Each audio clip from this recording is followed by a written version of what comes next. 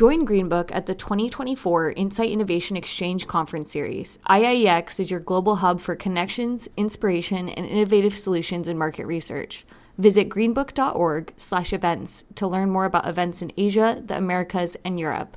Use the code PODCAST for 20% off general admission on all upcoming events.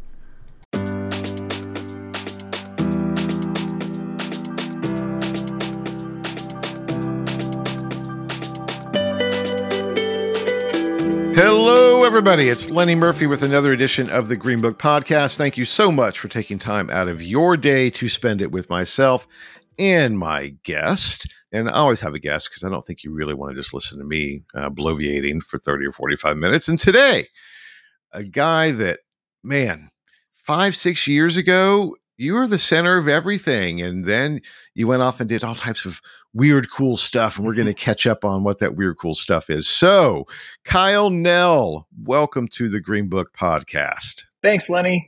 Yeah, super excited to be here. Well, good. And now catch us up, because I just gave kind of this amorphous, all right, who's this guy? What kind of weird, cool stuff's he been doing? So tell us about the weird, cool stuff. Yeah, I don't even know where to end up. Probably the last time maybe I was on the radar was I was running innovation at Lowe's Home Improvement in the U.S. and then running innovation and started the Lowe's Innovation Labs. We built all kinds of fun and awesome stuff. We were early in VR, AR, mixed reality showrooms and stores, and they're still killing it over there. They're doing great stuff.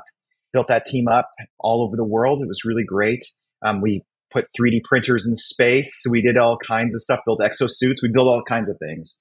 And basically the idea was, could big traditional organizations do big, important things? And are those things not just to do them, but they're based on consumer behavior? If we could build anything that would solve real problems, like not in a hokey way, but like in a real way, what could you do? If you weren't constrained by this is what my company does or doesn't do, what could you do? And we proved it out. We built a lot of stuff that had a lot of value and still continues to this day. So I left about 5 or 6 years ago, started a company that did both the consulting of these ideas that I had come up with, some things which I'm sure we'll talk about called strategic narrative and others, wrote a Harvard Press book and then left. And then we started a little company that did neuroadaptive virtual reality and consulting that was quickly acquired by Singularity University. And I was then kind of went through all these different phases, built that neuroadaptive virtual reality company up, and then sold that to a much bigger VR training company called Tailspin. And then left Singularity about, 3 or 4 months ago. So yeah, it's been great now. But now what I'm doing is I'm going back to my roots, which is just building stuff and then helping companies. We just got back from a month in Europe doing some really cool work around the future of energy, using a lot of these same things. And then, just working with big companies and governments, and then also building my own stuff, a lot in the AI space, spectrometry, anyways, all kinds of different things. But it all comes back to what could we build if we weren't constrained by how we think about it. That is very, very cool. So congratulations on the launch of the new company, the new consulting. Now, what you didn't mention, though, is that all of that was you started in market research. Oh, yeah. You went to Wisconsin, the Nielsen program. Yep. Yeah. So tell about that journey, because I've always just found it fascinating that you went from research and then focusing on innovation and funneled this really kind of entrepreneurial or maybe intrapreneurial, maybe it's a better way to even think about your journey in creating really cool stuff. So talk about that. Yeah, thanks. Yeah. So my dad was in advertising. He was a creative. And so his best friend was a brand planner. And so I knew about what agencies called market research back in the 90s as brand planning. And I thought it was super cool. And I read some of those early books about brand planning. I thought it was really interesting to be able to interconnect with how consumers and people actually live, and then reverse back into the advertising part. And then even extracting at one level up, like building stuff that they actually are making things they actually care about. So my wife and I did the whole thing. We went and worked at an NGO in Costa Rica. We're going to change the world. And what I realized is that pretty much every problem was created by humans. And pretty much every problem was also solved by humans. Not bad people, good people. They were just trying to do their thing, but the systems got in the way. So my young mind was like, well, if I can understand and unlock the ways that people make decisions and how individuals come together in groups to make decisions, then we can unlock the power of the world and get these big traditional organizations to do amazing things, and we can have this world that we want. And so I went to Wisconsin, which was an amazing place. Loved it, loved it, loved it. So much I could say about that. And then wormed my way into working at Walmart, because in my mind, Walmart was the biggest, gnarliest corporation ever. And I couldn't think of anything more antithetical to my hippy dippy save the planet roots in Costa Rica than working at Walmart. You would not believe the emails I got from friends to really try out some of these ideas. And it was wonderful. I learned a ton at Walmart. Walmart was a great place. And then I got recruited to Lowe's, where I started out running something that's uniquely American called international marketing research, which is like you take the United States and then everything outside of the US is this amorphous international zone. And so I was brought in to kind of find out why our markets in Canada and Mexico weren't going very well. And I speak Spanish, obviously, and we went through all this stuff and it was just great. But as time went on, my reasoning for getting into research was because I wanted to understand to act and not just understand to understand. There's a beauty in understanding to understand, but I wanted to take action. And so it naturally led to not just coming up with insights and sharing insights, but really saying, okay, well, here we can do this, this, and this. And we should do this, this, and this. And very quickly they started, I don't know why, they started letting me do those things. And I started to do them. And then I started to run with it. And I started to build it. And then we started to make it happen. And then they let me run the labs and then create a labs and then do all these things. And then I realized that the connection between understanding the consumer side to doing it is very small. It's not a big chasm if you don't look at it that way. And so that's what I've been working on for a long time. And then I had attempted to get a PhD in neuroscience, which was another story. And then the guy that was going to be my PhD advisor is this wonderful man named Thomas Ramsoy. We're dear friends.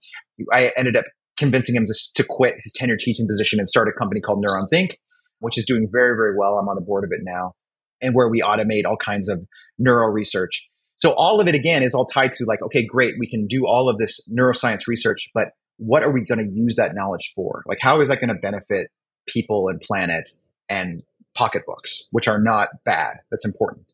How do we do all those things together? And that's what I've been doing. And doing the same thing. We were just talking before we started about farming. We live on a little bit of 20 acres here in Texas and have a little ranch. It's applying the exact same principles. Like, how do you learn in order to apply, in order to grow things and then share that with other people? It's literally the same thing. It's just applying it in different ways. So a much longer part of it than you probably wanted to hear, but it's really just applying the same tools. And I would just say, just as if I could wax philosophical, when I research folks, I don't feel like realize the power that they have, they're sitting on.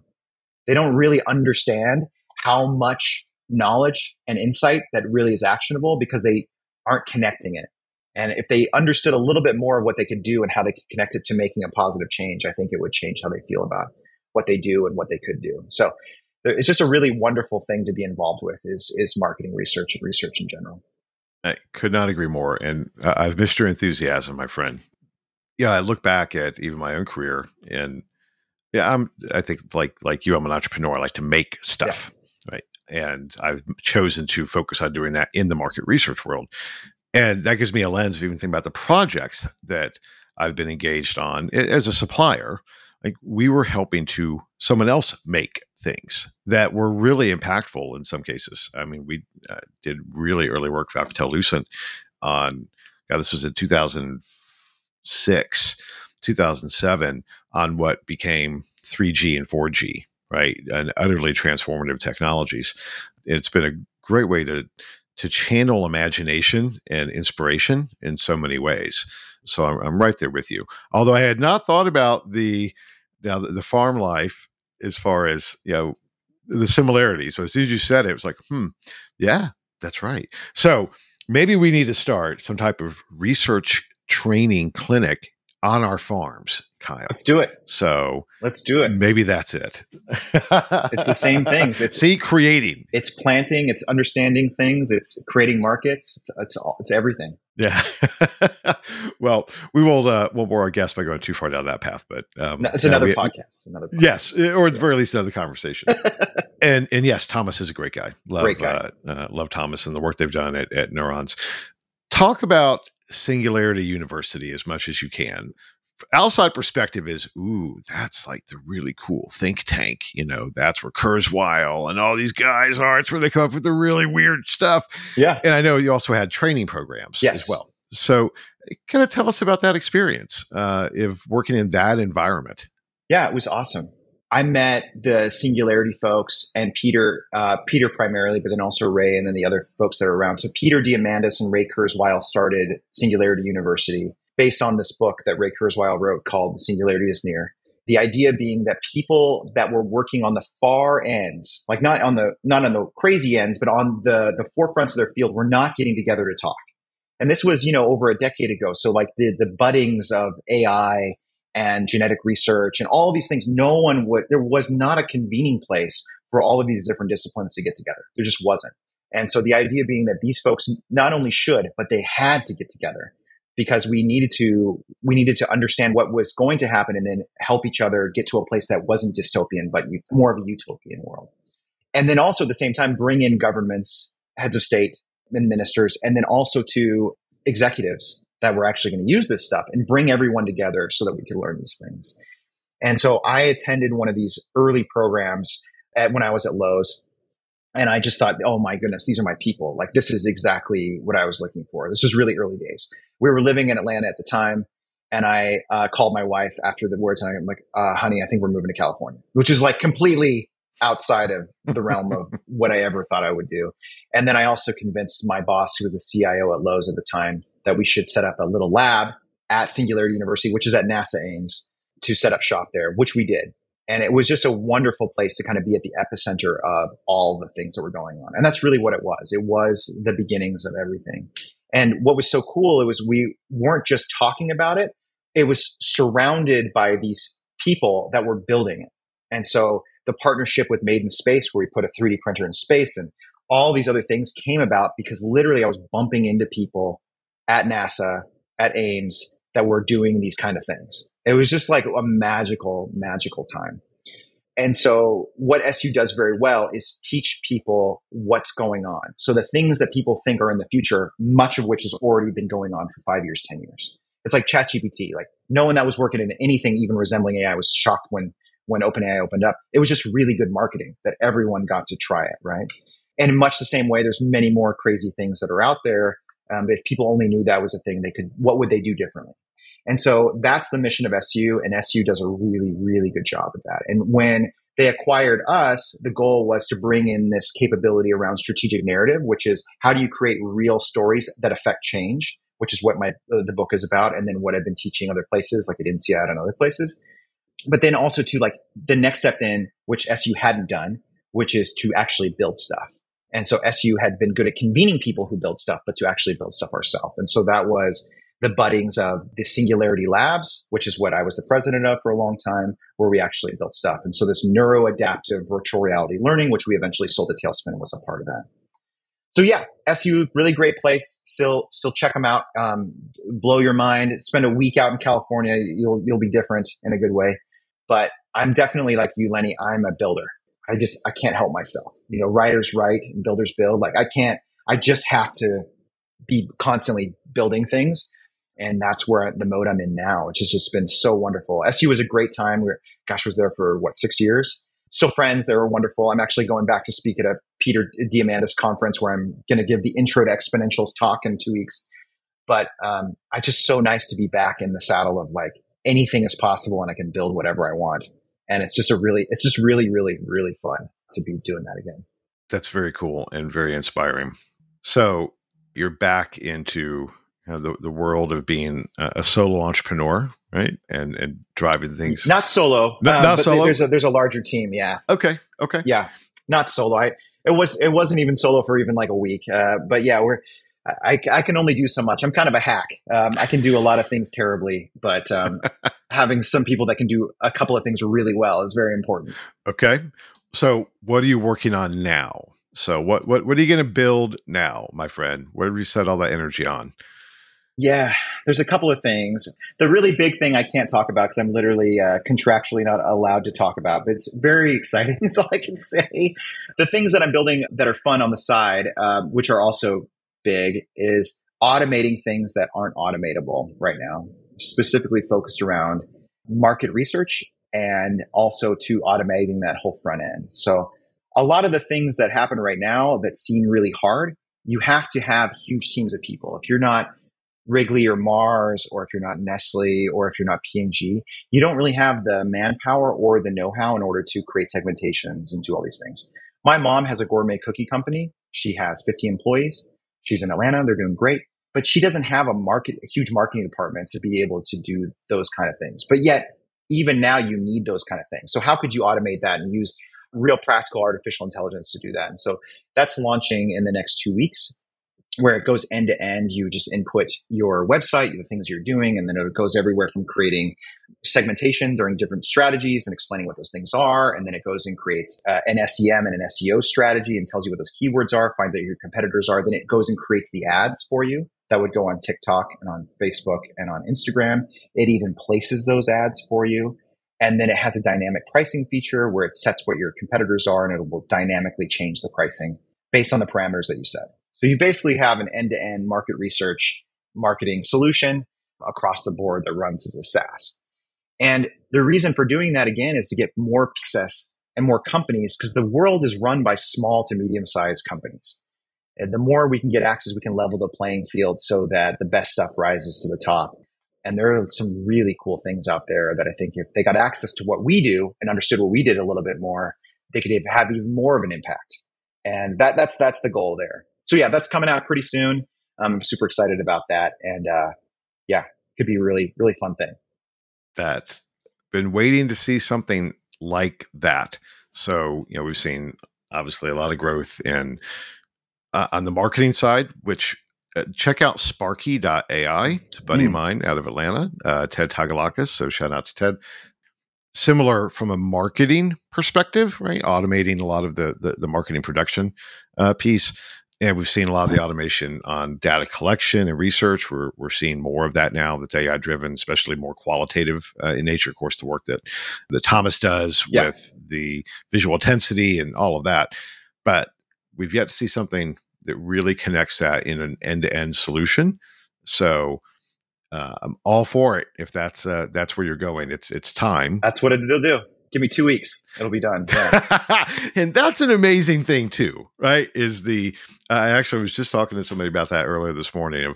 Look, a year ago, you would have allocate, $1 million and 50 people to be able to build something. Yes. Mm-hmm. We're talking, 2 weeks, 5 people at max, and let's call it $20,000, right? To get an MVP in place for virtually any type of product. So I would challenge all of our listeners as well to think about that, right? If you have this creative spark, and I think as Kyle, you would probably back me up on this. You have this idea, and you think, can I do this? The production component of that, the nuts and bolts, heavy lift of taking something from concept to an executable product, is far, far, far easier now than it's ever been in history. So, amen. Amen. Yeah. There is literally no barrier to executing on any idea now other than your attention span and ability to focus. Like literally, you don't even need 20 grand. You can learn all these skills yourself. And a lot of things you can build, like using no code based stuff and GitHub if you need a little extra oomph to fix things in a technical space. Like literally, you can build whatever you want. Like if people aren't using Bubble at work right now, no matter where you're working, then I don't know what you're doing. Because you can build proof of concepts of things in real time. It only takes a matter of hours to throw it together and to show that the thing works. I mean, there's all of this stuff about creating really rough prototypes and getting out to people. You can create really good prototypes and get it out to people in a weekend. We're in an amazing place, And everyone that I talk to, not everyone, but a lot of companies are just still in let's kind of wait and see what's going on. There's no more waiting and seeing. You got to go jump in with both feet, in my view, because everyone else on the outside that isn't a big company is going in with both feet, and they're going to win just because they're going for it. So yeah, I agree. Just jump in, learn, jump in. Yeah, I totally agree. I was meeting with a client earlier this week, and have a couple hours about their strategy, and it's like, look, you your peers are in the market research industry. Many of them are waiting to see, or only dipping their toe in the water with the easy stuff when it comes to AI, right? The back end automation and reporting and all of that it's huge and fantastic and that's great. But there is this influx of, and we've seen this before, and you see it in any category, of non-research companies looking and saying, wait, we could disrupt that. And it may not be good yet, right? I saw an example, for instance, of a fully automated qualitative at scale with AI moderation. Now, the moderation was not good. It hadn't been trained appropriately to moderate well, but that's just a simple tech challenge to deal with that, right? It's coming, and it did everything else really damn well. So anyway, we could go off on a whole tangent. I totally my agree. soapbox. I totally agree. There Used to be in research, I would say too, we've been trained, especially on the social science side, to be right and be as good to that 95% confidence interval as possible. And I think the world has shifted to it's still got to be right, but I'd rather have 80% today than 95% in 6 months or a year. And that's a mindset shift. Like you're saying, like a lot of folks are using research tools badly, but they're using them. It's like when SurveyMonkey came out and Qualtrics came out and everyone was so upset that the marketing department was running their own surveys. It's happening at scale right now in much, much different ways. And fast.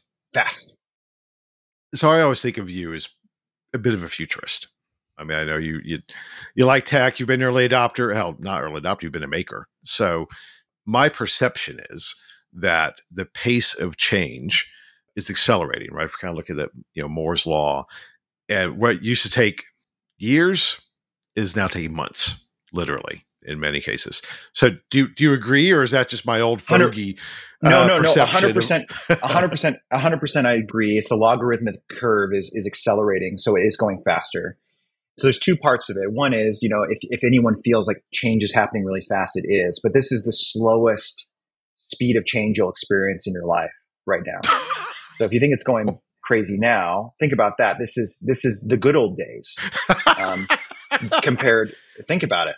This is like the quaint good old days. I mean, we're headed for some stuff, good and bad, probably.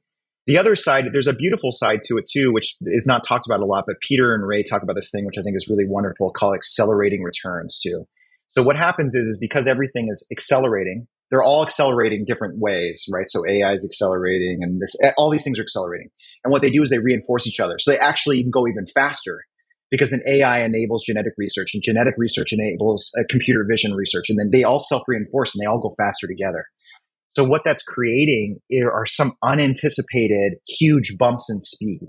So both, yes, we are accelerating, but it's not going to be smooth. It's going to be like these big jarring bumps in a good way, but also very jarring to businesses and to people.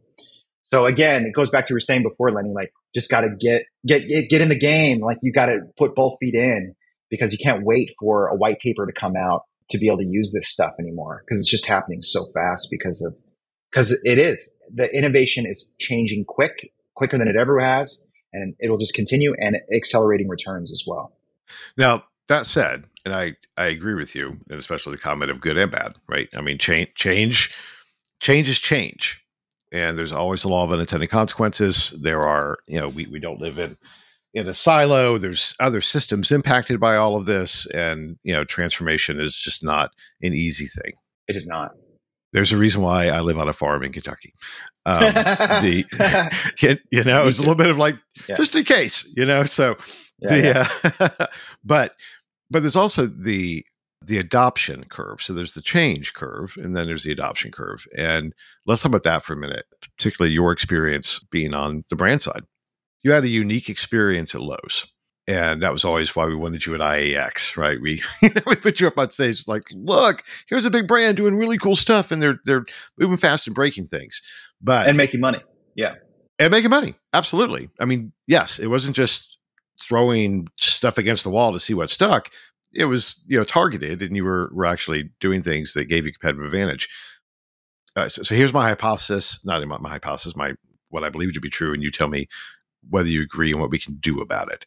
In many large brands that can fund innovation, the process, even just going through procurement, to bring organizations in that can help do that change, that's glacial. It can take months and months and months. And I've had the privilege of working with some of the largest brands in the world in my Gen 2 hat, and even within Greenbook. I mean, my God, my first engagement with P&G, it took me a year to get my invoice paid. Like literally. So how do you resolve that tension between this, rapid innovation and change, but yet systems that, from a buyer perspective, right, where the money really comes from to create this ecosystem and make it actually run, can be so slow and glacial? Yeah, it is. It's a huge, horrible, terrible problem that destroys everything. So for me, it went back to my roots on the social science market research side, which is, if everything is a story, and the best way to convince someone to affect change, and this is demonstrable, we've proven it out, but then there's all of the research that shows it. The best way to get someone to change their behavior is through telling a story. You can get someone to agree with you in the room. The best way to do that is through bullets, like we're taught in our MBA program. But the best way to change their behavior is through storytelling. And there's a reason why all great leaders tell stories. They just do. Good leaders and bad leaders, but ones that affect change tell stories. And so understanding that, what I started to do, because I would run into the same things. Like, people thought like, oh, Lowe's was just like this big, like utopian, wonderful thing where, everyone's just always up for change. No, it's a hardware store. Like they did not, this not known for change. Like, that's just not how it was, right? It's like the whole thing. It took you a decade to become an overnight success. And so for me, what I did was I applied the same thing that I was going to do to find the problems, and then to get people to solve those problems, whether it be like artificial intelligence or augmented reality, virtual reality. And I applied those to the people inside the company first. So if you go back to like a Carl Jung, like a Jungian persona or archetypical strategy, if you just look at the people you have to convince inside your organization first in order to make a change, usually it's the legal department, it's the procurement department. And we look at those people as being evil. They're not evil. Their job is to keep us from burning the whole thing down. Right. So when we come in talking about change and this and that, we set off alarms for them, rightfully so, and they're trying to put us out, right? Let's compartmentalize these folks. So what do? They put a lot of guardrails around us. They put a lot of things around us. Because we're dangerous. So if you flip the script and you say, okay, well, the person that is the caretaker archetype their job is to keep the organization going so it can serve all of the people that work there and all of the shareholders in the company. That's a beautiful thing. But us, as the ones that are trying to affect change, we are trying to do the same thing, but through other means. Because what we're seeing is that the barbarians on the other side of the river over there, and we have to get ready for what's coming. And so we have the same goal, but the language is different. So adjusting your language and telling a story about, it's risky not to take risk. And it's risky for us not to do this, because if we don't do this, this thing that you love and you're caretaking will probably not exist anymore. And when I would do that and apply those same things, it was amazing how different the vibe was and the behavior from those people that I looked at as my enemies. Like, the head of legal was initially like my legal counterpart. He and I used to butt heads. Jason Sherwood and I became best friends afterwards. I could go into his office like, hey man, so I've been playing with this idea of doing this autonomous robot that roams around the store. How would we make that happen? And he would come up with the stuff. And guess what? When we would present to the executive team, he would present the legal portion and I would just stand in the back. And guess what? They listened to their legal guy way more than they'd ever listened to me, creating all of these new structures of how we would do these things that had never been done before. Like, how do you put a fully autonomous robot in a store 8 years ago? Like, no one had ever done that stuff before. So if we use these same principles that we use in order to get customers inside of our own companies, imagine what we could do and imagine how we could affect change. And the best manifestation of that is, how many pages does your MSA have? Right? When they throw, ours at Lowe's was 52 pages, right? It was the same one we gave to IBM as the same one we gave to a startup. That will bankrupt a small firm. Bankrupt them. They're done.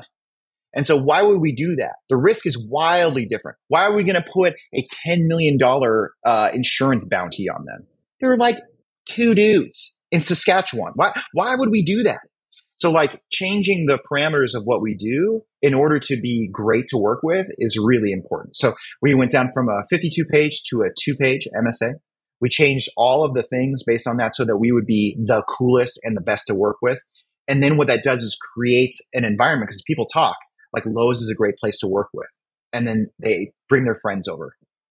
That would be my thing. It's like, how long is your MSA? How many pages is your MSA? If it's more than 5 pages for a startup, you're not an easy company to work with. What are your payment terms? A quarterly payment schedule will destroy a startup that's trying to desperately pay for their expenses. So those kind of things that people don't think about because they don't feel the pain of that when you work inside of an organization. They get paid every 2 weeks.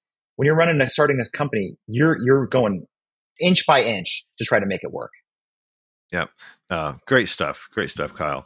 All right. I want to be conscious of your time as well as time of the listeners, but I want to geek out just a little bit with you before we do that. So, coolest thing that you have been involved with over your career, the thing that you're like, you know what, if nothing else ever happens, that was just, I'm okay with that being my legacy. That was a cool thing that I was able to participate in. That's heavy. Well, here's one that we haven't talked about yet. So what comes to mind are the usual things that I loved and were wonderful, but I don't know if I would say they were, but I'm really thinking about it, maybe not the coolest, like more of like the what goes in your obituary kind of stuff. Stories in space, all that stuff was amazing. Got to do zero-G flights in NASA. All that stuff was great. It was amazing. And I loved every second of it, building all those things. But right now I'm volunteering for my alma mater, my undergrad alma mater, BYU. And BYU has this BYU Pathway program where they've democratized high-level education to everyone. So if you live in Sierra Leone, you pay $1 a credit hour to go to BYU remotely. And what a number of us have been asked to do, and these are like serious private equity and incredible people and AI experts, these amazing people to come together to create jobs for people. You know, if you live in, again, if you go back to like, you live in South Sudan, you can't just walk down the street and go to KPMG to get a job. You can be the best. It's just, you're in different circumstances. So how do we create jobs? And I would say putting my dark skills to use in order to benefit people that will never know I existed, and with other people that could be doing anything else with their time, has been, and again, with no credit, has been so incredibly powerful and uplifting. I can't even tell you how cool that is to be able to apply artificial intelligence and machine learning and all these other things into creating systems that benefit people all over the world. Has been really, really cool. And I think that of all the things I've worked on and I'm working on, yes, they're really cool and they make a lot of money, but that feels like something that I really have really, truly loved. And there's a lot of good uses for that stuff too, where you can take the skills, your market research skills, and you can apply them to a nonprofit in your town. And you can have a major demonstrable impact instantly, because the stuff that you do, you're taking for granted because you know how to do it. But to them, it's like you just discovered plutonium by accident. And there's so much you can do with that. So that would be my takeaway. The thing I'm most excited about, the thing I think is the coolest is really using these skills to benefit other things that you may not have thought, oh, that connects to that. That is very cool, Kyle. And that was a very Kyle answer. So I don't know what that means. You did not disappoint. You just have this knack of, and you always have, and it's just part of your superpower of kind of combining the geeky and with the altruistic, with kind of a higher imperative. And I mean that purely as a compliment, truly. Thanks, man. It's one of the things that I've always appreciated about you. All right. So here's the kind of the ending question. What have we not talked about that you wanted to talk about? So take it. So I think the biggest thing is what we didn't talk about was, what do I do today? So if I'm listening to this podcast right now and I'm working at X company, which is probably most folks, or working at an agency, like what could I do today other than just thinking, oh yeah, there's some guy talking about how he did AI, blah, blah, blah, blah, right? Which is usually how these things go. But I don't know what is the next step. And so the next step is literally as simple as, what is the strategic narrative of the place that I work at? And asking the person next to you, what is the narrative? Like, what is the story of this place and where we're going?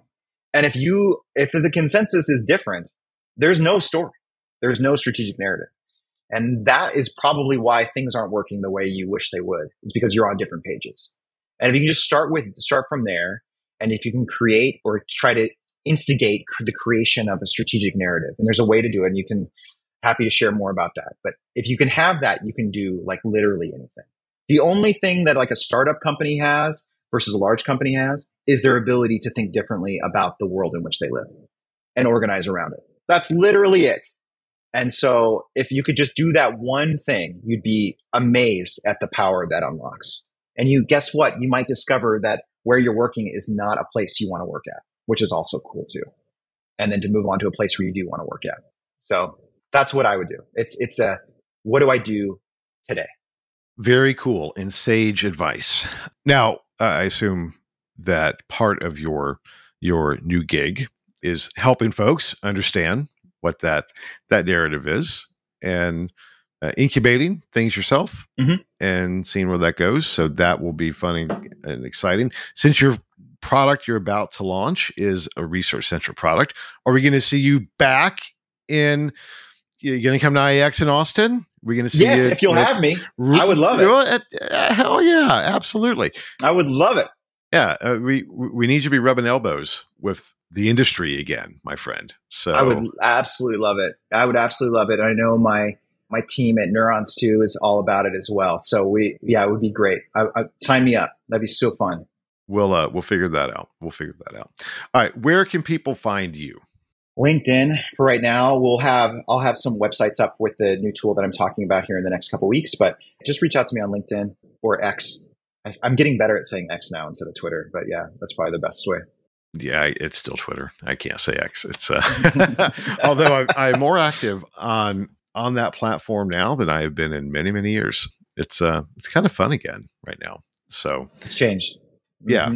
Wild West, but that's my aspect of fun. I liked the early days where, and that's kind of fun to have that again. Anyway, did you ever meet Elon in your time out in Silicon Valley? I haven't, no. No. Mm-mm. All right. So he was not, he wasn't coming to Singularity University and regaling everybody with his Elon-ness. Huh? Yes. I would say Elon adjacent. All right. Well, isn't everything Elon adjacent nowadays? Well, especially Peter Diamandis and X Prize, because he's funded a series of prizes on the carbon space and other things. So yeah, so we've been around. Lots of cool things. All right. We're wrapping up, and then I just went off on a tangent, and we'll go back to wrapping up. So, Kyle, really, thank you so much for catching us up. Congratulations on all of the success, and we look forward to having you back in the fold, so to speak. Although I know you're going to be doing all types of other stuff that has nothing to do with research, but this has been great. Thank you so much. Any final thoughts? No, thanks so much, Lenny. You're the best. I really appreciate it. Well, see, guess you heard that. You heard Kyle just say, "I'm the best." I'll take it, man. I'll take it. True. He is. I don't know about all that, but it's a nice thing anybody has said to me so far today. Okay. You know who's really the best? Our listeners. Thank you. And our producer, Natalie, our editor, Big Bad Audio, our sponsors, because without you, Kyle and I would not have had an excuse just to catch up.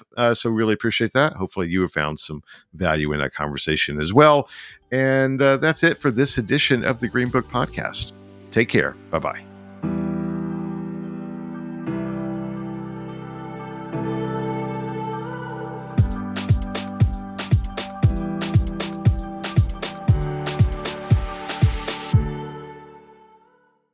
Join Greenbook for the 2024 Insight Innovation Exchange. This global conference series, also known as IIEX, is where connections are made, inspiration is found, and innovative solutions are discovered. With more than 90% of attendees using IIEX insights to shape strategic business decisions, the return on investment is undeniable.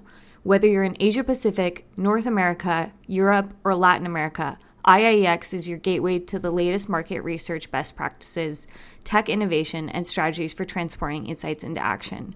Nurture your career and business with insights from across the globe.